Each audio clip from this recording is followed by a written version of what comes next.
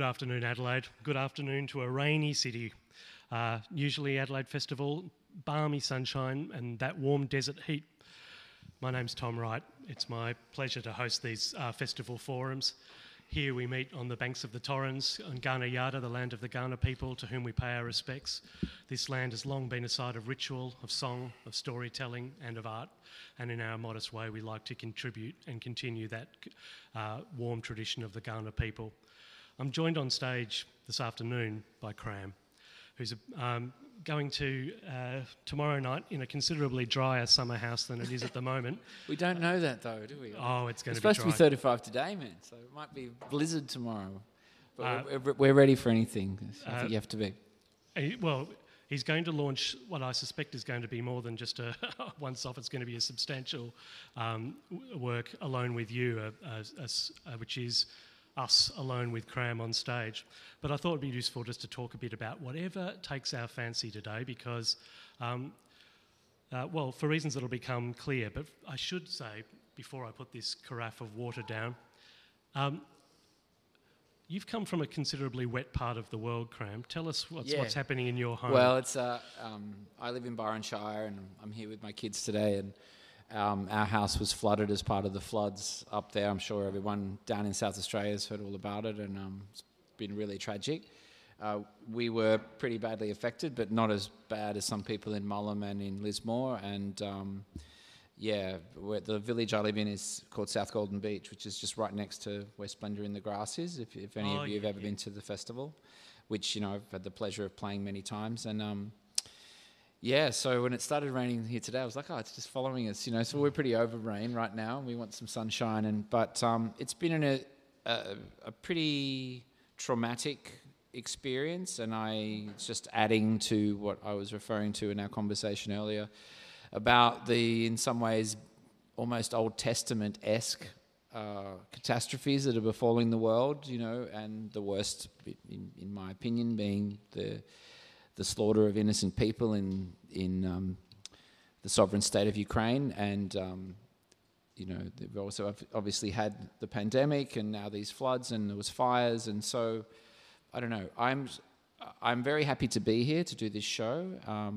even more happy than I would normally be, because I'm not quite sure what's going to happen tomorrow, and I'm trying to look at it, I think, from growing up with a lot of English humour in the 1970s as a kid on the ABC. I try to look at everything with a fairly absurdist point of view, and just try to find the love where I can and find happiness, and that's what I'm here to do. And hopefully tomorrow night will be a beautiful thing. So it's like being trapped in an episode of The Goodies, isn't it? We're going to do the Goodies concert. Well, I used to race home from school because as a kid, the Goodies was on, and then Doctor Who, and they were two of my favourite shows. And so if you indoctrinated a human brain with those two things, one's a three-piece, and, you know, I still have an episode of Doctor Who that I love, which is Genesis of the Daleks, which is the original Davros, which is just a masterpiece of...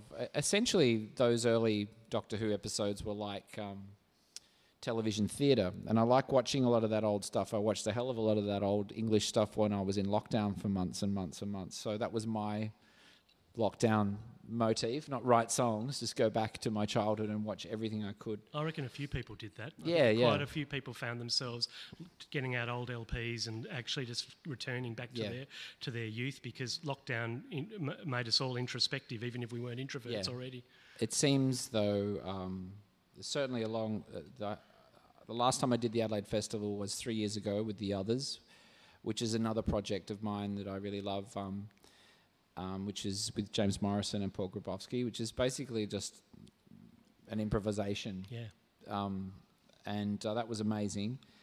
And this year, coming back to debut this show, which I've been working on for some time, but I'm really happy that it's at this festival that the first ever performance of this show will be, because I do like this festival because to me it's a bit like there's something in the culture here in Adelaide that likes to take risks and do things differently, and that other show was very much, it wasn't just the show itself or the fact that, you know, thanks to Sam Wright for getting us that gig, and it was the response of the audience and that people were really into that.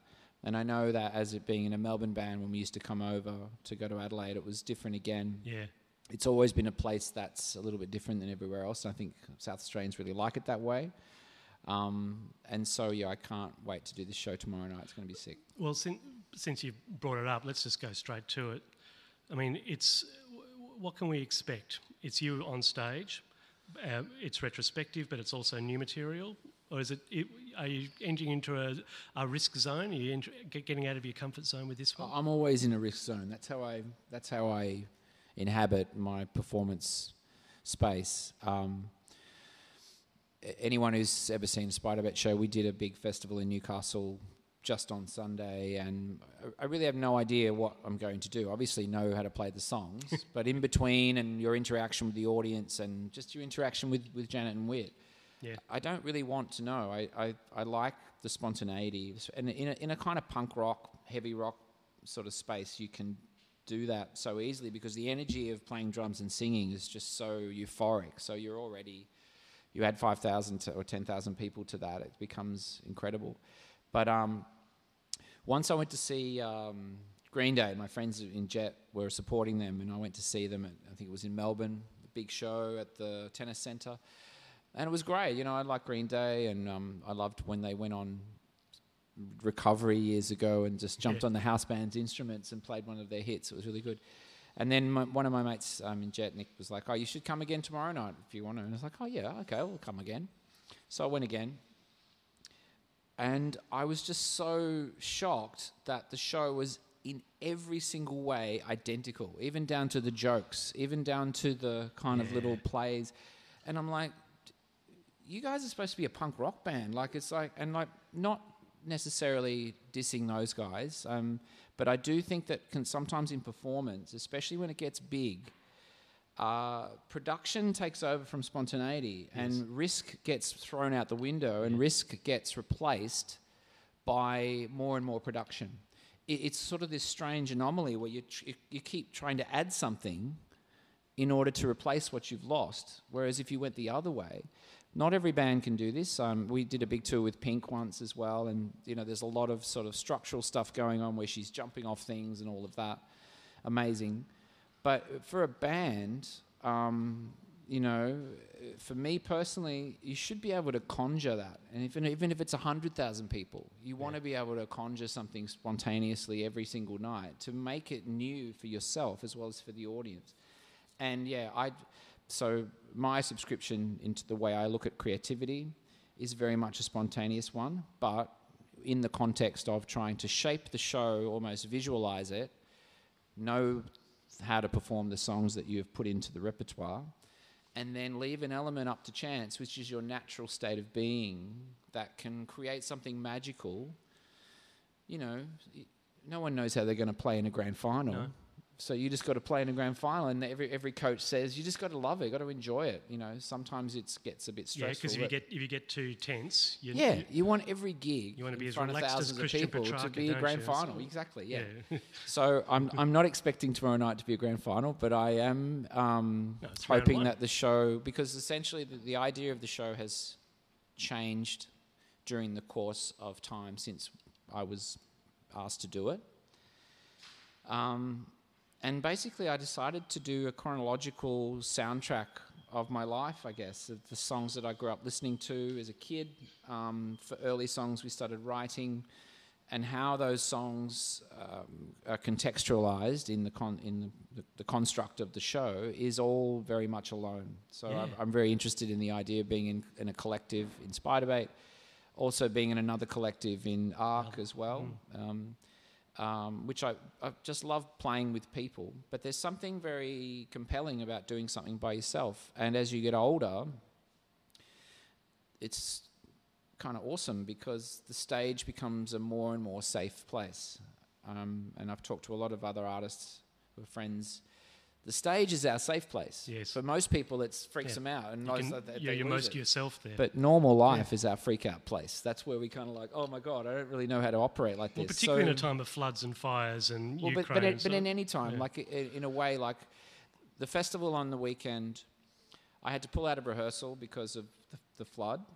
COVID has pulled a lot of shows. I mean, we had a fantastic show here at the start of the pandemic that we couldn't do. It's the first time we'd ever played without Wit, but Davey Lane filled in, which was lovely. We hadn't actually seen each other, the three of us, because of different lockdowns and stuff, for over a year. Yeah. So we went up and did this show, and I was like, I really need this. I really need this show. Some people are like, it'd be all right to do it. I'm like, yeah. And we didn't really have any time to practice. And the show was insane. Like, it was amazing. And so, in a way, performing is a lifeblood for me, and definitely in Spider Bait's context. I think tomorrow will be similar, but because I've never done it before, I can't tell you what the emotions will be. Maybe we should have done this the day after. But yeah, anyway, I know. but I'm very into what it. instruments will you have? What will you be supporting yourself with? What do you mean? Well, how many instruments are you going to have on stage? Oh, shit. A few. Because that range of your life, these postcards to yourself from all through your life requires a fair some range. of it's acoustic, some of it's electric, some of it's extremely loud, some of it's extremely soft.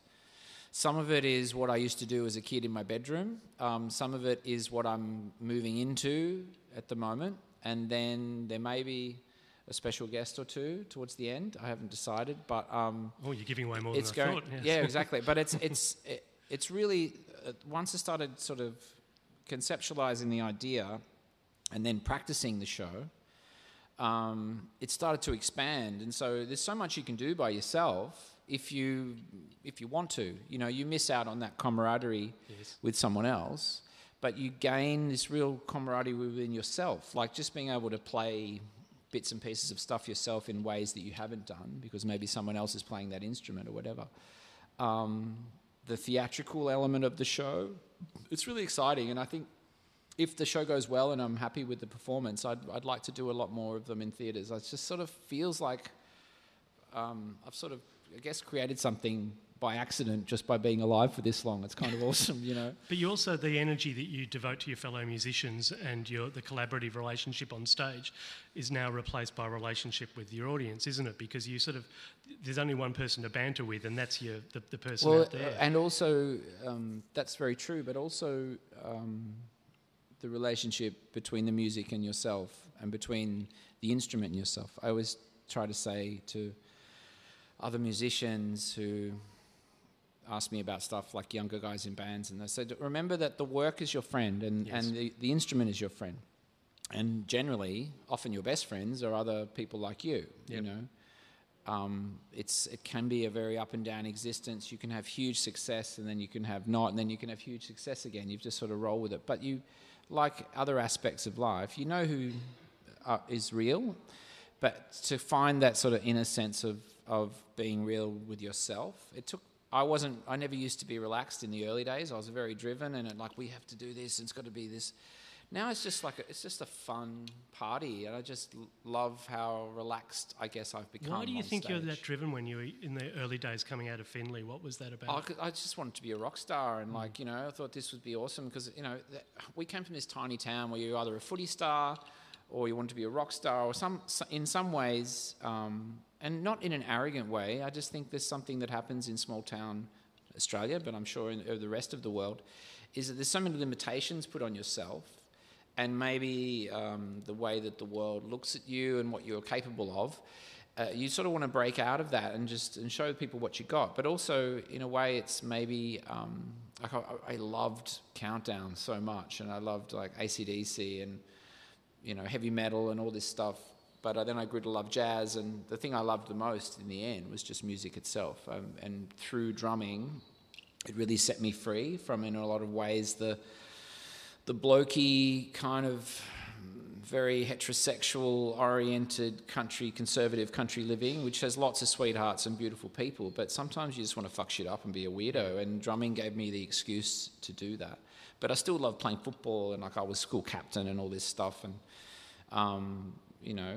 but I just wanted to be free, so you kind of gravitate towards whatever that thing is. And so if it wasn't for growing up listening to all this amazing music in the 70s with my mum and or my family, and then watching Countdown every Sunday and listening to the radio, maybe I'd be a totally different person, you know. Spiderbait fell into that fascinating period in Australian rock history, didn't it? You were sort of, in many ways, you were too young for Countdown, but sort of too old for streaming, as it were, and you're trapped in that kind of beautiful zone, which is the 90s in a way, which is a time when music was still live and still had a kind of an authenticity to it. Do you look back with golden spectacles on those times? Well, I think music has always had an authenticity to it. Like, it just goes through phases, and the audience changes. I mean, look at swing. Yeah. Imagine being in New York City in like 1935 and going out to so many amazing bands every single night of the week, like the most incredible musicians. I was listening to this radio station on the drive between Sydney and Newcastle on Sunday for this show, and this guy was just talking about the great arrangers of that time.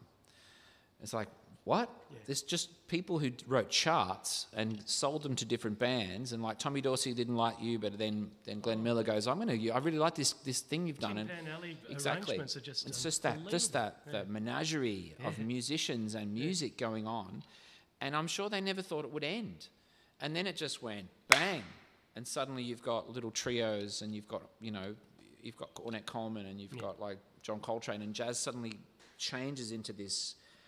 It metamorphosizes into this totally different energy, much smaller, much more intimate, much more beatnik. I can't really think of a bigger change in a musical genre, especially a popular one and a legendary one like that has happened that way. So it's almost like, for me, the 90s seems to be, it's a real trip for all of us 90s bands, because, you know, we just played, just like I said, keep reiterating, this festival on the weekend was all 90s bands, and it was just massive. And we've done heaps of these festivals now. I know there's talk of another one being started up towards the end of the year in November, I think, in Adelaide. But it's just brilliant for us that era of music is still so popular. But I think there's just as many great bands now as there always has been, and long may it be so, especially in Australia. The music scene is really strong. So, well, though we have come out of a pandemic, as we all know, and at this stage we constantly talk about it because it's changed art and it's changed the way we experience it. Yeah. Here in Adelaide, like everywhere, we've just seen small-scale venues absolutely decimated, shut down for a couple of years, businesses fail. Yeah. Getting them back up again has proved much harder than we thought. Yeah. And then 2 years is actually an eternity in music terms, because an entire generation of young musicians that were once 17 are suddenly 19 and have got other choices in their lives. No. Especially when the great disparity between, socioeconomically speaking, in the country and around the world is getting wider and wider and wider. There's more emphasis on your monetary value as a person, whether you own a house or not. This is such a big deal for so many people. There's this thing I always hear when people in general are talking about their situation, and they often, if they don't own a house, they say, oh, well, I'm just renting. Like, it's like, I'm just renting? What do you mean? I'm not up to where that other person. It's like, what the fuck is that? We never used to say that. You just rent a house and whatever. Then the reason is that it's socioeconomically, that separation is really coming into the culture. And so what you're saying, like the lifeblood of music is essentially small venues. That's where people like me get their start, and if it wasn't for that, you wouldn't go anywhere. Not to mention how awesome... every city needs a government Hindmarsh here, or absolutely. A punters club, or in those days.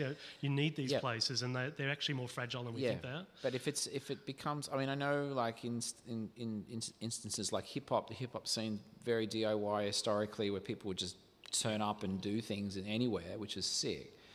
But the more expensive it is to live, if wages don't follow the expense of living, more and more people are pushed into situations where they're following a dollar rather than what they really love to do. And if they really want to play music, trust me, you don't start playing music because you want to be rich. You love it because it's fucking sick, and that's what you want to do. Like, it's a compelling and beautiful, euphoric feeling. I use the word euphoria a lot because it's sort of how I often feel when I'm playing it.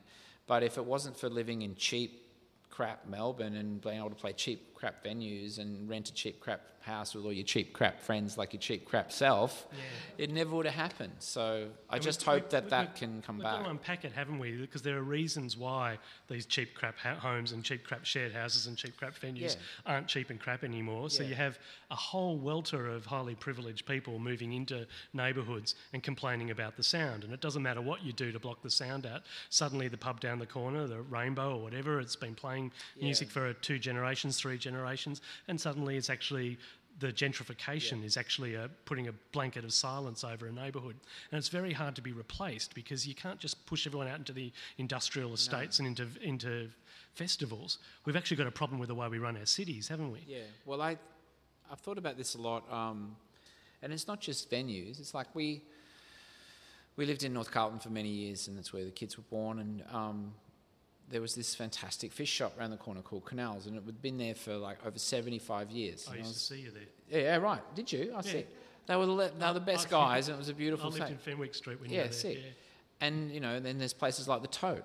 And then there should be a way that things can be heritage listed, like a church or like some sort of religious or some sort of natural phenomenon or construction or whatever. But it could be a shop, or it could be... I mean, if it's something that's such a big part of the culture of the area, it has to be a way for them to qualify to be helped. Well, look at the difference between the Corner Hotel in Richmond and what's happened to the Esplanade, as by way of example. Yeah. Kind of 2 Melbourne icons, you know. But you can't stop selling something to someone else. But maybe if they... It is very different, the Espy now, I know. But not necessarily bad. I guess what I'm saying is that I just wish that the government would be a little bit more... exploratory and a bit more inventive in the way that it looks at culturally important places that may not come under the normal guise of what is culturally important, because we're sitting around talking about it. People in pubs are talking, have you been to that place? It's fucking sick. I used to go there years ago, you know. We used to go to the Railway Hotel a lot, and those guys, and they're always, my son's name's Lonnie, and Pete, the owner, would go, oh, Lonnie Donegan. We never knew who that was. Eventually I found out he was a skiffle guy. It was cool. And then he would break into perfect... He was an real Aussie bloke, then he'd break into perfect Italian to talk to his wife. And it was such a fantastic pub. And the reason they could leave it as the way it was is they own it. So they never wanted to develop it. They never wanted... I mean, it's such a cool pub. But I'm sure there's developers who would love to spend millions of dollars on it to completely fuck it up. Because that's what happens all the time. You know, it's weird how I've never really understood how you can have access to that much money and have so little idea about what you're doing. And it leads to a homogenising of our neighbourhoods, doesn't it? And it's not just musicians. You want to be a painter or anything like that, actually access to space in which to make stuff. And so then people turn around and say, oh, why are our cities starting to feel so empty and derelict? Well, it's because actually there's not enough diversity taking place in the streets. You know, you can't exclude everybody and then expect to have a diverse street life. Yeah. So, I mean, all you can do... I do think festivals are important. I think the arts in general as an important phenomenon in culture is just as important. I mean, I don't think it gets near the funding that sport gets. You know, we weren't playing gigs, but the footy didn't stop, you know, in the pandemic. Can't stop the football. And I love AFL. Like, I wanted to play for Geelong, play for Carlton. So the government has the ability, in my opinion, but I think when you have a Conservative government, you're probably less likely to want to do that. My politics is very much left, and so I think left a bit more have an understanding. They tend to fund the ABC a lot better, and they tend to give a shit about art, the arts a lot better as well. But even amongst the arts itself, like I went to the 2020 summit. That's when we last met. Yeah, really? Yeah, day one. You came up to me and we had a chat. Oh, that's. You were the only friendly bloke there. Oh, thank you. You and I both wondering what the hell we were doing. Well, the only reason Peter Garrett asked me to go because he realised he was the only guy in rock there, and he was a bloody government minister, you know. So, and that was like, oh, yeah, I'll go. What's your big memory of it? That 2020 summit. We're talking about Kevin Rudd's big summit. Possibilities. It had so much. Everyone was so keen, and like everyone from like me to like Kate Blanchett to. You know, even Tim Costello, you know, even like and I met some really beautiful people that have become lifelong friends. But the difficulty with it is that it's like having so many ideas in a weekend, and then not having a plan B. And in the end, I was like, we should have sort of formulated some sort of thing. Okay, even a donation system. Why don't we just, between us all, put in a small amount of money every year to create a festival that can be reinjected, the funds can be reinjected to arts programs or something. I found it incredibly inspiring, and yet by the end and later, it was quite frustrating. I remember Hugh Jackman gave a lot of people his email because he was doing this thing. We're going to do this, and everyone's like, yeah, I'll be there. And then gradually over the months, you could see the emails just sort of gradually went smaller and smaller and smaller and smaller, and then eventually just amounted to nothing. So, which is natural if there's no kind of constructive next step. Yeah. But I think it was a great idea. I mean, who knew what would happen? But Pete's a really good friend of mine, and he was right behind it and thought it was a really good thing. Yeah, and he was doing his best as a new minister for the government. My big memory of it was that at one point we were in the arts group, we were chucked into the National Party room, and so there are all these pictures of the former leaders of the National Party. There's sort of Doug Anthony and all these sort of people up on the wall, and they moved the chairs to one side, but you could still see where they sort of the Arnott's biscuits were and the tea urn and so on. So we were sort of camping out in the Nats room, and even though there were plenty of chairs around, when Mr Rudd came in his capacity as the Prime Minister, he deliberately sat on the floor so that he could actually be a man of the people and just be sort of lounging on the floor, and he was in his listening pose. And I hadn't seen so many politicians up close before, and I suddenly realised just how theatrical the business of performing being a politician is. Absolutely, yeah. And even Peter, who was relatively new to it at that time, just as the minute a camera was in the room, they changed the way they behaved like that. And I thought, you're constantly on, aren't you? It'd be very hard to listen if you're constantly on. It would be a very difficult job. Like Albo's a mate of mine, and he's a big music fan. He's played, when he DJs, he plays Buy Me a Pony all the time. Does he? He's a really great bloke. Yeah. But it's a really tough gig because you essentially inhabit an eternal state of compromise. I think being a politician would suck. It'd be so bad. But it's a lot better than being a dictator and bombing people and trying to impose your will on others, Graham, this has nothing to do with anything, but a buffoon is better than a fucking arsehole. Of course.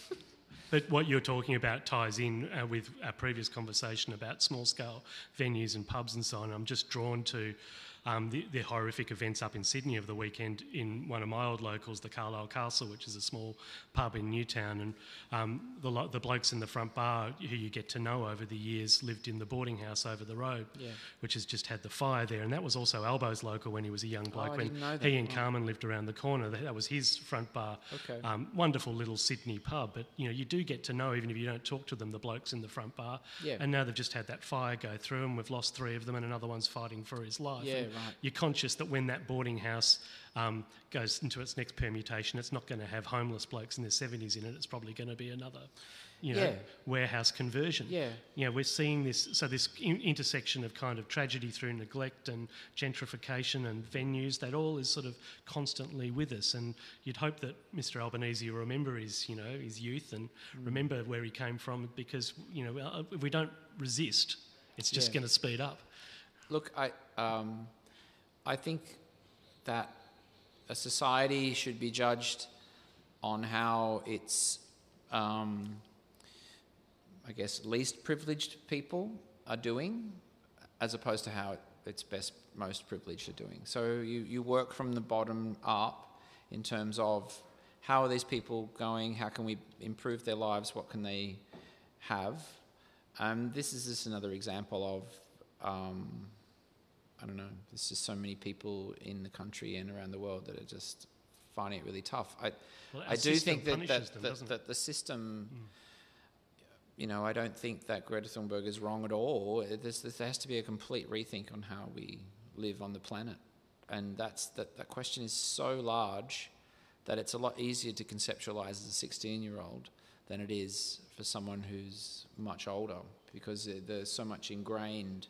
But I think a lot of things in society do need to have a massive rethink, and you just have to twist to try to look after more people, instead of just pushing them to the side. We have to redefine what it is to be wealthy, don't we? Like what it is to actually be wealthy. It can't be as material as it seems to be. Why is it important?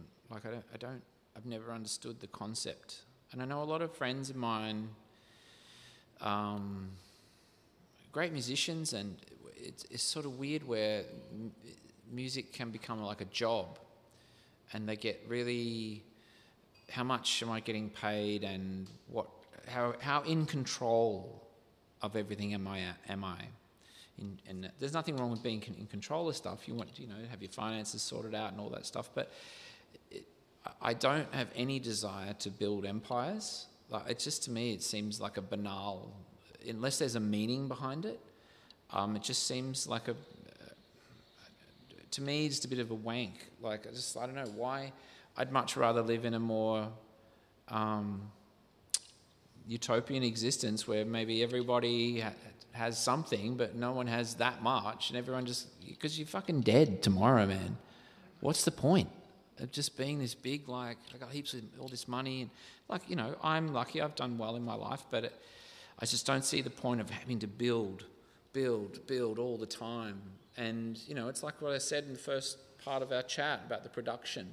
I'm looking sideways and all over the place. Like it's, I enjoy excitement and big things, but I also enjoy simplicity and essentially meaningless things that have no bearing on your achievement or how important you are and how much legacy you're going to leave. I honestly would be happy. I just want to live and be as best as I can to my kids and try to spread the love where I can and just have a good time and just, try to connect with people as much as I can until I basically turn to dust, which is what's going to happen. Let's return to music. You said talk about anything, bro. No, I love it. I absolutely love it because these are actually the conversations that inform and enrich art, aren't they? You don't always have to be plugging your product all the time. But I am interested in your opinion on something because a couple of years ago, Pete Townsend from The Who said, this is an actual quote, he said, "Oh, look, guitar rock has actually died, and it's because we've exhausted the possibilities." Now, he's a musician. He knows, he didn't mean it. You can't exhaust the possibilities of an instrument. Yeah. But he was effectively saying that, the days of guitar rock, we're not going to have another grunge revolution. We're not going to have all that sort of stuff. And I just sort of wonder, is that actually the case? No way. We've got it. Surely there's, the guitar-based rock is a big part of white art, isn't it? And music, black art too. Pop music will never die. No, not I mean, pop it's art. like not pop music, but guitar-based rock. Absolutely. So I did a bunch of shows with Ruby Fields a few weeks ago. She's a good mate of mine, and she asked me to get up and do a song with her. And she's fantastic, and it's just the guitar. I mean, the songs are amazing, and it's just guitar songs, it's guitar music. And she grew up listening to my stuff, our stuff, through her dad, and had obviously never seen us or whatever. And there's heaps of people like that in the scene who are young. Banjoon Rats are another example of that. They're just, guitar music will never die. Well, Absolutely Courtney Barnett's stuff and the big open Courtney's chords. A great example. Yeah, absolutely.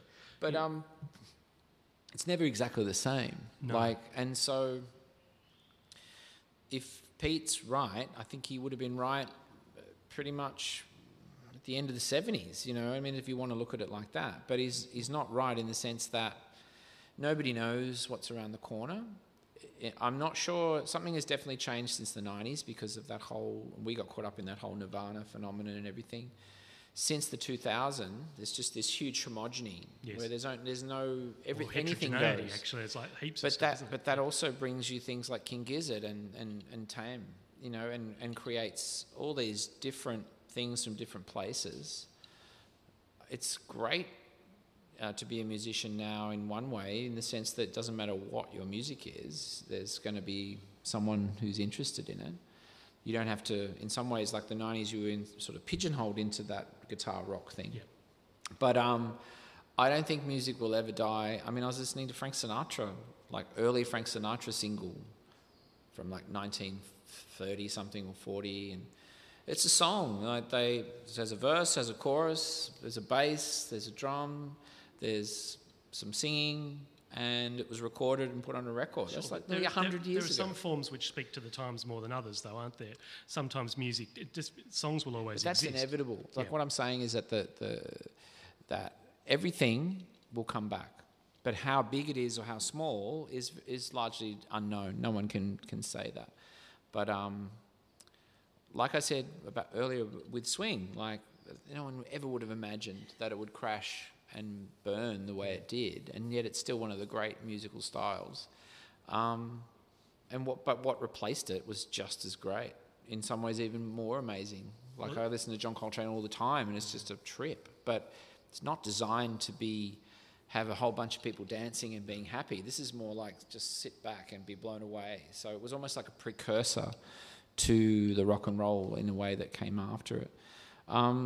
But this is your point about euphoria, isn't it? Is that euphoria, that contact with the sublime is actually one of the things we look for in these experiences, a chance to get out of yourself, to connect with something bigger. Yeah. But it can happen in different ways. It can be, bacchanalian and massive and huge and get out of your body and deeply expressive, but it can also be introspective and move in. And it feels like, if you listen to the Hottest 100 every year at the moment, there's a lot more gentility and gentle access of the euphoric and gentle access of the sublime. I think guitar bands are less heavy in general. I'm not saying every band's like that.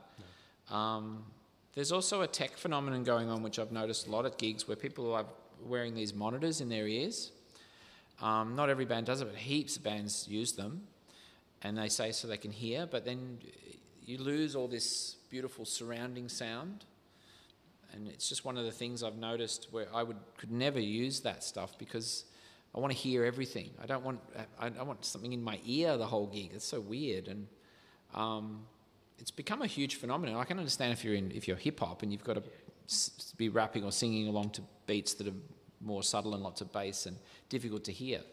But I like amps, and I don't want it to sound perfect. Because if you don't sound shit sometimes, you never actually sound awesome. Yeah. You don't want everything to sound the same. You've got to be, like I said earlier, just having a bit of risk-taking is good. I mean, you've got to, if you really want to do that, though, you know that it's not going to work every single time. Sometimes you'll have a clanger. You just go, yeah, that's fine, who cares? It's not rocket science, it's art. You're supposed to fuck up sometimes, and sometimes you'll have a revelation because of that. It'll take you to another place. So, I don't know. I can't predict phenomena, but I do think that, like you were saying earlier with regards to venues and stuff, there's always if venues keep disappearing, there's going to be more and more emphasis on popularity and the big show. So you'll have like 5,000 people or no one. I don't think that's good. And as a musician, I want to go out and see stuff. I want to check out the new thing that's happening. So I think it starts from the ground up, and then then the sky's the limit. And if you're in a room with someone, we had yesterday on this stage, we were talking to some fabulous chamber musicians from the UK who are out and just this is in the classical tradition, but the one thing in common is that when you're in a room with someone in the salon, so to speak, you have a direct relationship with them and their instrument. You can see the finger work. You can actually hear the movement of sound through the woodwind. You can actually feel like you're part of the process as opposed to a passive consumer of it. Because when you're talking before there about the kind of the roughness of being in the room, it's, the Russians before the First World War used to talk about bearing the device. Sometimes it's okay to sort of hear the scraping on the fretwork. It's all right, that stuff. It's part of the whole experience. Yeah, exactly. Things don't need to be finished off. There's a time for precision, but there's also a time for roughness. And it depends on, like you were saying about intimacy, and I am hoping to do a little bit of this tomorrow night, because most people know me as, that's the kind of space that you're aiming for in my type of music. And me, who, if anyone's ever seen us play, I try my best to conjure that with the audience. You come off the drum kit, you get them to sing, you do stuff together in this huge blob of people, and it's wonderful. But just as powerful as that is playing an acoustic song to dead silence. It's amazing. And I remember discovering Bob Dylan, listening to a lot of folk many years ago, and I'm like, this is just as powerful, because it's the opposite. So you're hearing every little thing, and you're inhabiting the song in a a lot more intimately than you are essentially in a massive rock gig. You know, it's sort of, it's a long way from destroying the drum kit and, you know, then going to do something really intimate. So I like the different colours of that. And in reference to jazz, like I went to Jazz Lab to see Paul Grabowski play with another ensemble. And I took some friends. This is quite a few, was it last year? And none of them had ever really been to jazz before. I said, oh, you're going to love it. It's great. And they just all sat there and watched. And there was quite a lot of young musicians from Monash Uni were in this band. This one incredible trumpet player, she was just amazing. I can't remember her name. Sorry, that's really annoying. But just the best way, they suddenly, people weren't talking, people weren't dancing. They're just sitting back with their drink and just in this zone, the bubble of one, getting into this music, getting into this performance was so compelling. And then occasionally looking over at everyone and, you know, and I grew up in the jazz scene in Melbourne, and that's the vibe. Like, it's totally different than other styles of music. Like, I think in some ways the music itself, as I'm trying to say, conjures a reaction in humans. There's something about that music that it does that to, and I think that's a magical thing. Your gig's called Alone With You, and you've done a cover of the famous Sunny Boys song Alone With You, which is, you know, it's a great cover, obviously. I'm intrigued to hear your thoughts on the phenomenon of the cover.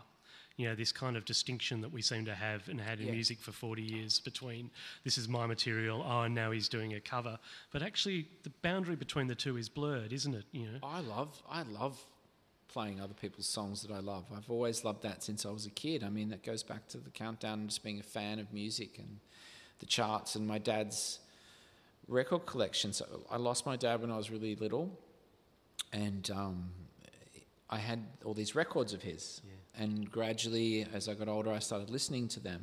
And one of them was very scary to me, and I didn't listen to it till I was at least 16.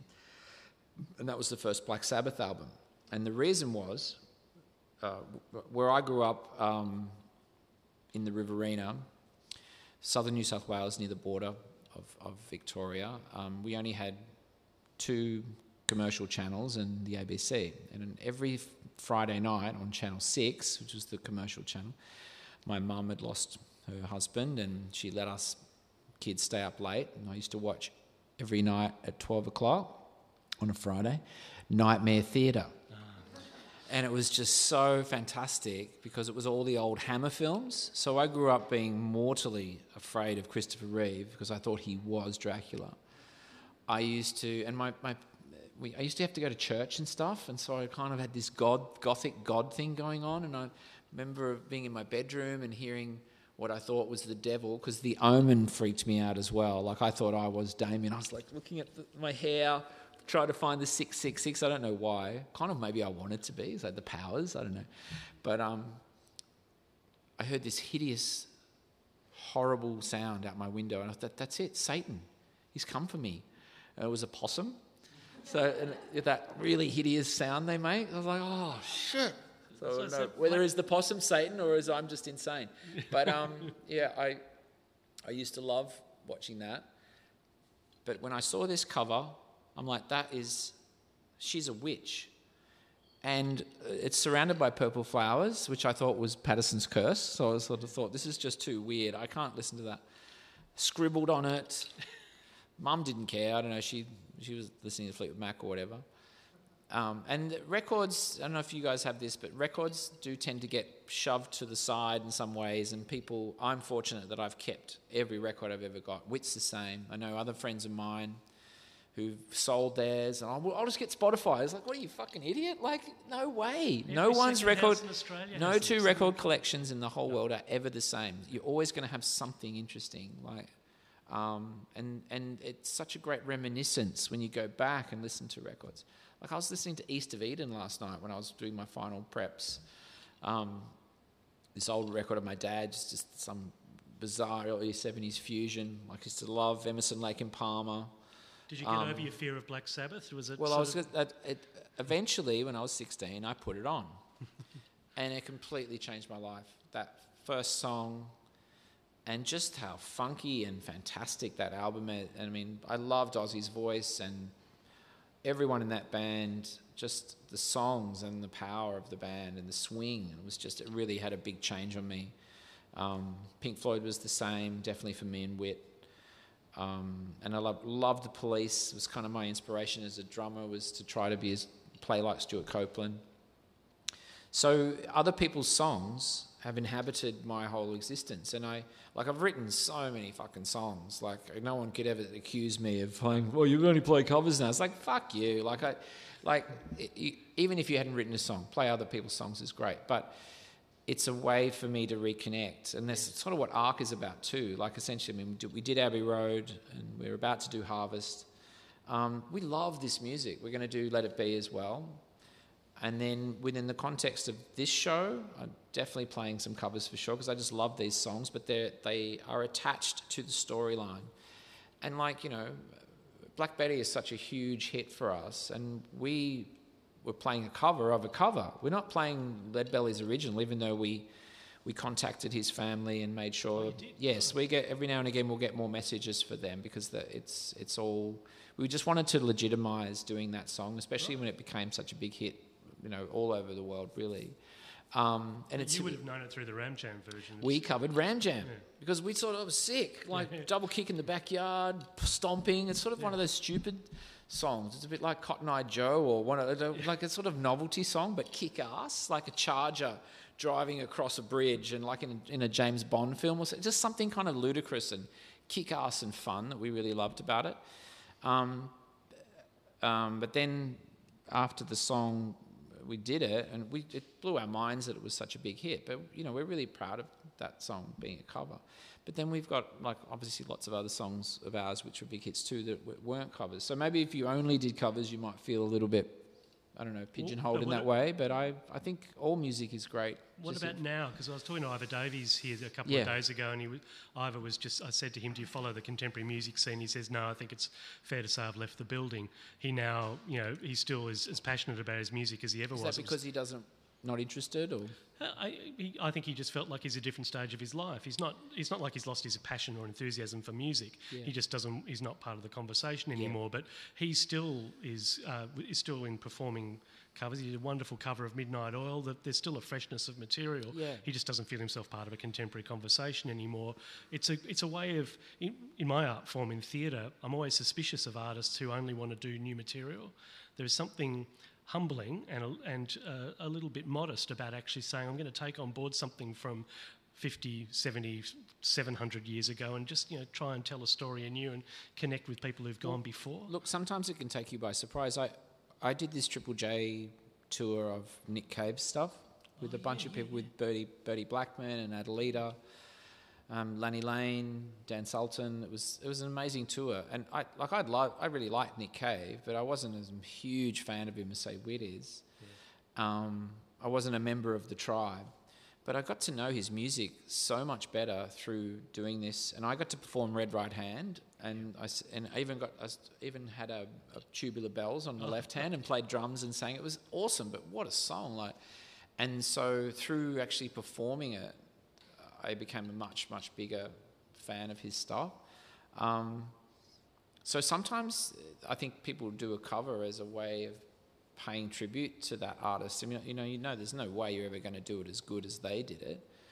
But you can do it different, can't you? That's what I mean. Like, you can interpret it however you want. It all depends what you feel like doing. But I don't know. I don't disagree with Ivor, because I don't really know what he was necessarily referring to. But he certainly wasn't being prescriptive. But if you're an older artist, it doesn't necessarily mean you're not part of what's going on. Like, essentially, you're more part of what's going on than ever. I do think sometimes people get a bit sort of perturbed if they've been getting played a lot on a certain radio station and then that station doesn't play them anymore or whatever. Yeah. This is just the natural meandering of the business. You just don't worry about it. Like, just try to do the best work you can, and just if you're enjoying it, you should just keep doing it. But I think pop can be pretty fickle business, so don't get drawn into the mud too much. It can take itself very seriously as well, and one of the things you've always had right from the word go, Spiderbait all the way through, you've always had that strong sense of humour. It's, you know, that you take your music seriously, but it never felt like you ever took yourself seriously, and there was always that sense that there was a bit of a nod and a wink to the audience, and very Australian sort of preparedness to say, look, it's all fun. You don't need to get too up yourself about it. Us behaving like that would just be you being a wanker. Like and it's not.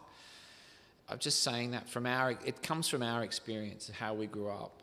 To us, that doesn't mean I don't love incredible theatre and amazing books, and I'm very serious about great art forms.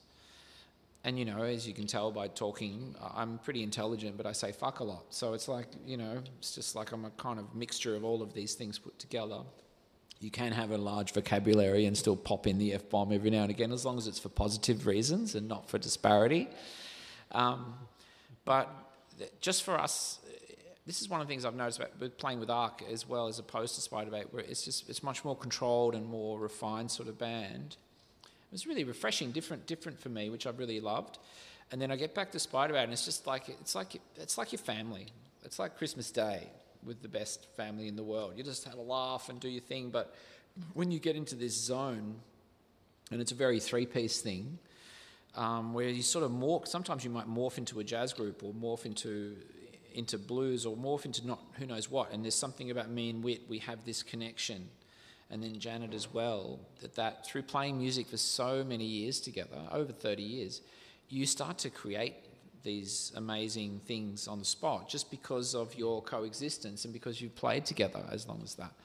And so that's really exciting. So, you know, that's not a joke. That's not that, but it's fun. It's a really, wow, this is amazing. But I think... I don't know. There's also been the case of that so many things in the world has always pissed us off so much that we've had all three of us have had some really tough times, which I won't go into because we're not the type of band who goes on TV to tell people about our drug problem or whatever. Like that's our business, and we just rather keep that to ourselves and try to work it out as a family.